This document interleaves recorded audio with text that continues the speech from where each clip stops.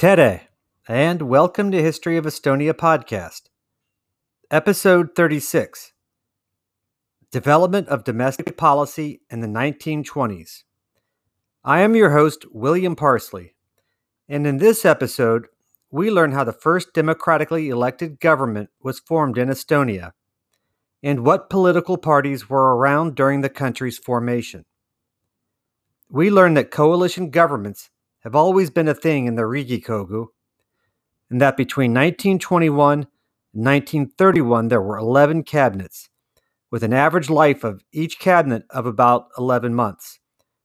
So the recent dissolution of the Estonian parliament is just par for the course if we take a step back and look at the history of the Riigikogu. Development of domestic policy in the 1920s. Estonian parties cannot be considered according to the general definition, which says that a party is an organization consisting of a more active part of a social group which aims to carry out a definite political program. In Estonia, the parties were rather associations of people sharing views on some economic or socio-political matters. Often the policy documents of Estonian parties were rather indefinite, allowing no concrete conclusion on the political views of a given party. The most right-wing was the Farmers' Party, which grew out of the Estonian Rural League formed in 1917. This organization, which initially had represented professional interest of rural people, gradually changed into a party of wealthy farmers and members of the urban bourgeoisie involved with agriculture. Its members shared an interest in promoting agriculture through the advancement of big farms. The leader of the party were Konstantin Pats, Johan Laidoner, Jan Teemant, and Jan Hunnersson. The oldest of the parties was the Estonian People's Party, led by Jan Tönnesson.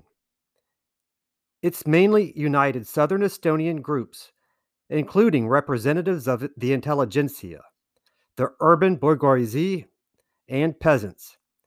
It was a moderate liberal party united by the idea of accentuating nationalism.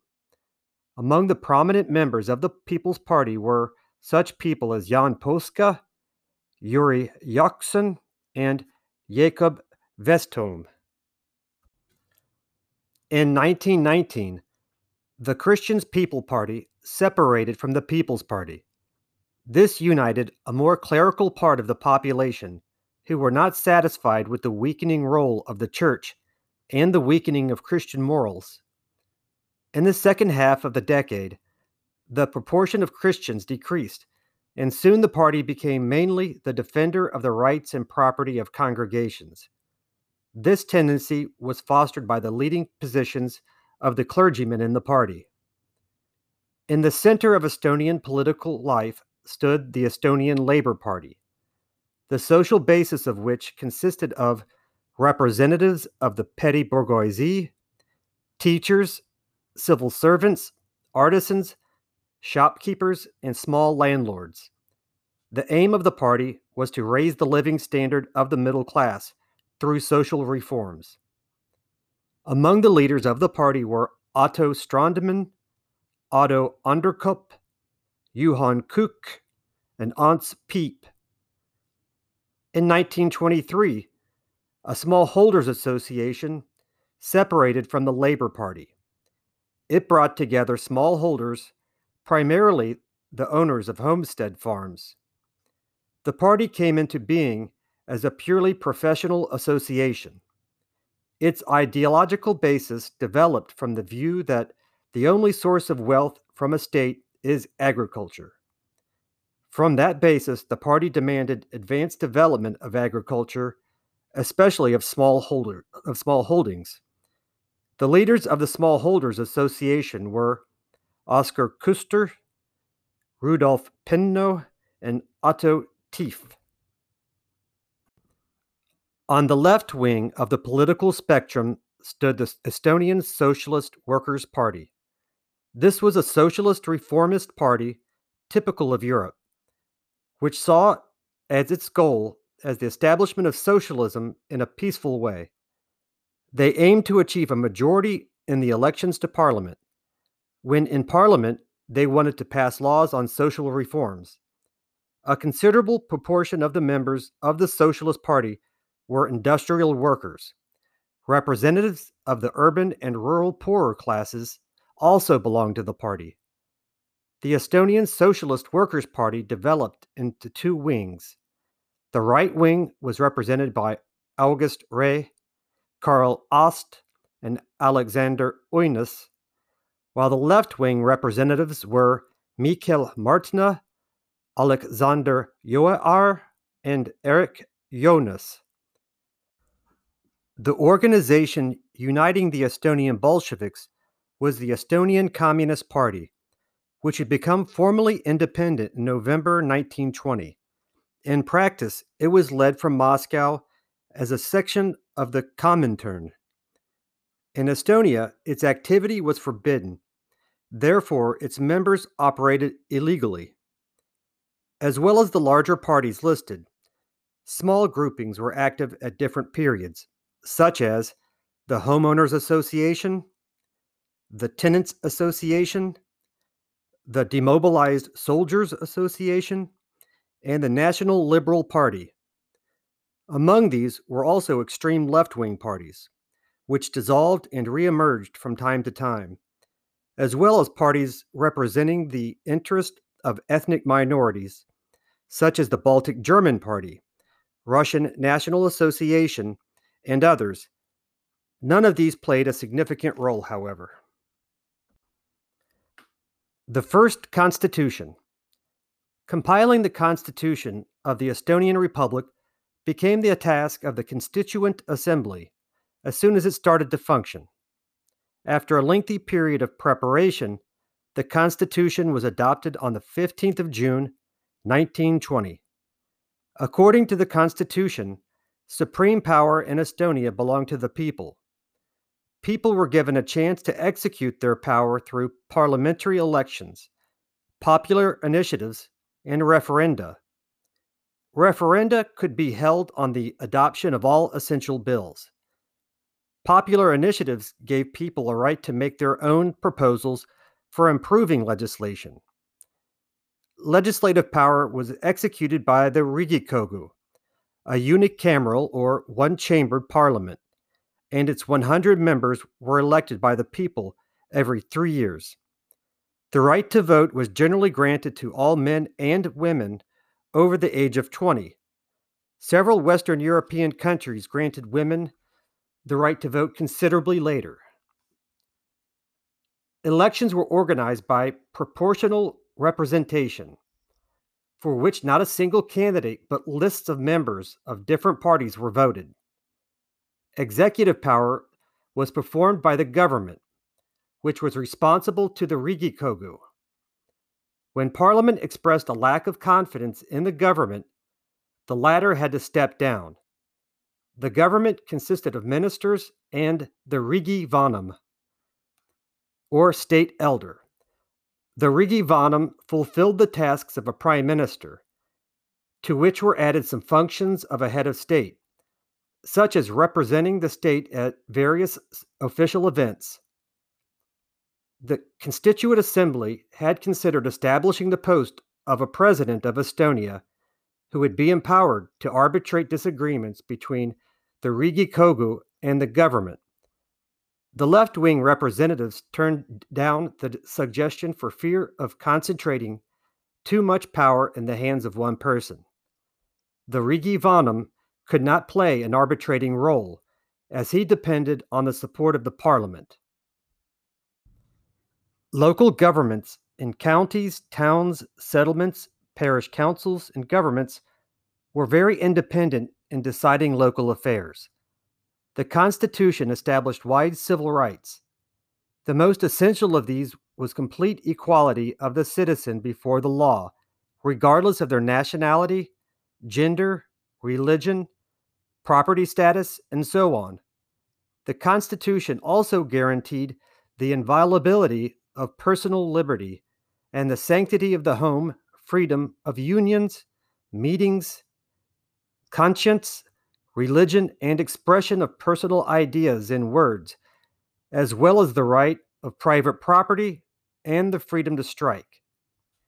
It should be noted that the constitutional rights did not extend over the whole territory of Estonia. In Tallinn, in frontier areas, and around the railways, a state of emergency was valid, which allowed the restriction of several rights guaranteed by the Constitution. The state of emergency had been intended to be temporary, but remained until 1934, when it was made nationwide. How was Estonia governed, you ask? Well, I'll tell you. In the 1920s, the first Riigikogu was elected. By that time, the left-wing euphoria was disappearing, and the socialists who had dominated the Constituent Assembly lost their leading position. The Farmers' Party and centrist groupings increased their representation. This trend lasted for the whole decade. Centrist parties received more than one-third of the votes, which were split between numerous small parties. The left-wing parties usually collected about 30% of the votes, the lion's share of which received by the Social Democrats. Somewhat fewer votes, 21 to 24%, were received by the farmers' parties. The plethora of parties meant that none of them were able to form a strong government alone. The only type of government that could come under discussion was a coalition government that usually included at least 3 parties, but most likely 4 or 5. In concluding coalition agreements, temporary compromises were made, which often brought the parties to the disagreements in cabinet crisis. In the years of 1921 to 1931, Estonia had 11 cabinets.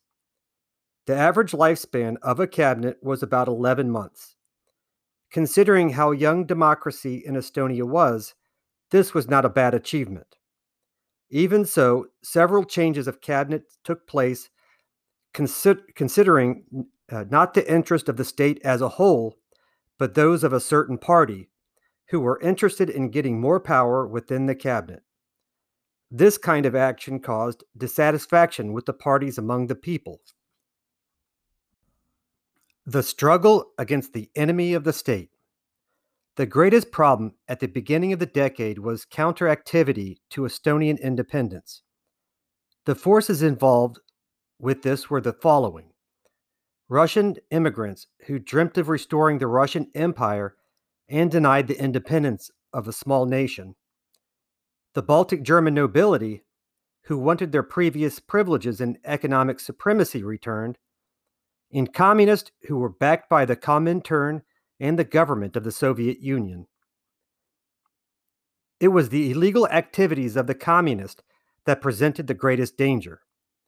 The Estonian Communist Party acted according to the commands arriving from Moscow and was supported by them. The program of the Estonian Communist Party advocated the overthrow of the Estonian government, the establishment of Soviet power in Estonia, and joining the Soviet Union. At the beginning of the decade, local communists enjoyed great success on the basis of the post-war economic difficulties.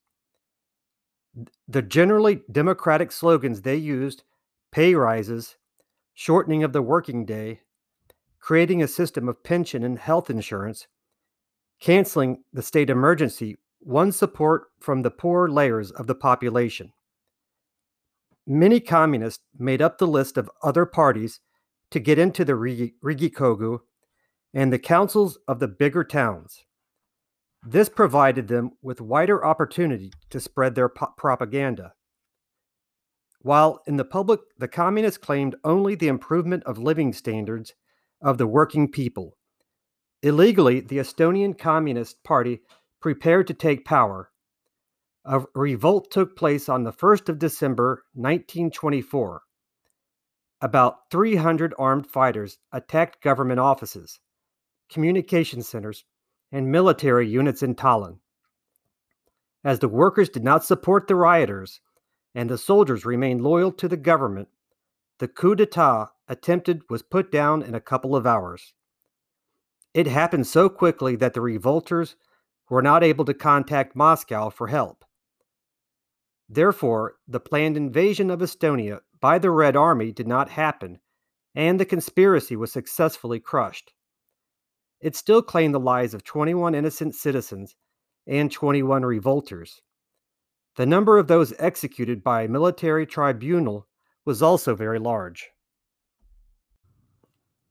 The revolt became a self-destructive act for the Estonian Communist Party, as people turned away from their violence. At the end of the decade, the party had only about 300 members, half of whom were in prison.